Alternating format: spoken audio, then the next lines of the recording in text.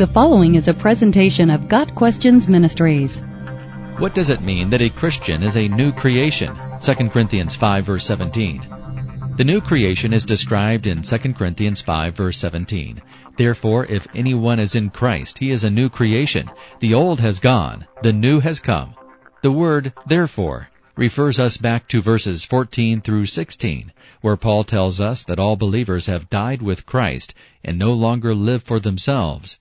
Our lives are no longer worldly. They are now spiritual. Our death is that of the old sin nature, which was nailed to the cross with Christ. It was buried with him.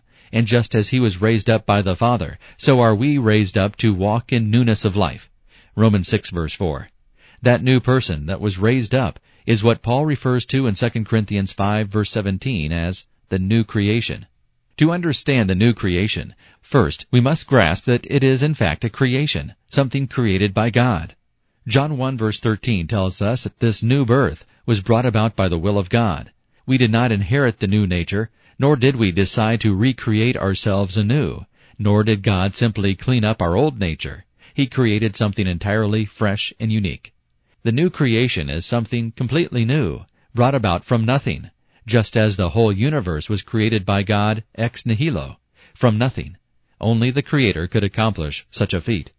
Second, old things have passed away. The old refers to everything that is part of our old nature: natural pride, love of sin, reliance on works, and our former opinions, habits, and passions. Most significantly, what we loved has passed away, especially the supreme love of self, and with it self-righteousness, self-promotion, and self-justification.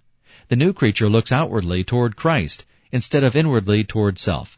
The old things died, nailed to the cross with our sin nature. Along with the old passing away, the new has come. Old, dead things are replaced with new things, full of life in the glory of God. The newborn soul delights in the things of God and abhors the things of the world and the flesh. Our purposes, feelings, desires, and understandings are fresh and different. We see the world differently.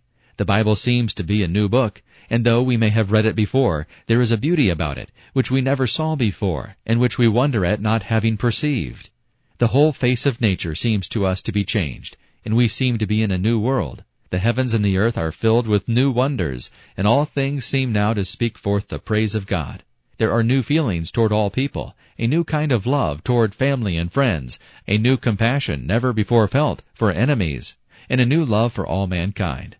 The things we once loved we now detest. The sin we once held on to we now desire to put away forever. We put off the old man with his deeds, Galatians 3 verse 10, and put on the new self, created to be like God in true righteousness and holiness, Ephesians 4 verse 24. What about the Christian who continues to sin? There is a difference between continuing to sin and continuing to live in sin. No one reaches sinless perfection in this life, but the redeemed Christian is being sanctified, that is, made holy, day by day, sinning less and hating it more each time he fails. Yes, we still sin, but unwillingly, and less frequently as we mature. Our new self hates the sin that still has a hold on us. The difference is that the new creation is no longer a slave to sin, as we formerly were. We are now freed from sin, and it no longer has power over us, Romans 1 verses 6 and 7. Now we are empowered by and for righteousness. We now have a choice to let sin reign or count ourselves dead to sin, but alive to God in Christ Jesus, Romans 6 verses 11 and 12. Best of all, now we have the power to choose the latter. The new creation is a wondrous thing, formed in the mind of God and created by His power and for His glory. Got Questions Ministries seeks to glorify the Lord Jesus Christ by providing biblical answers to today's questions. Online at gotquestions.org.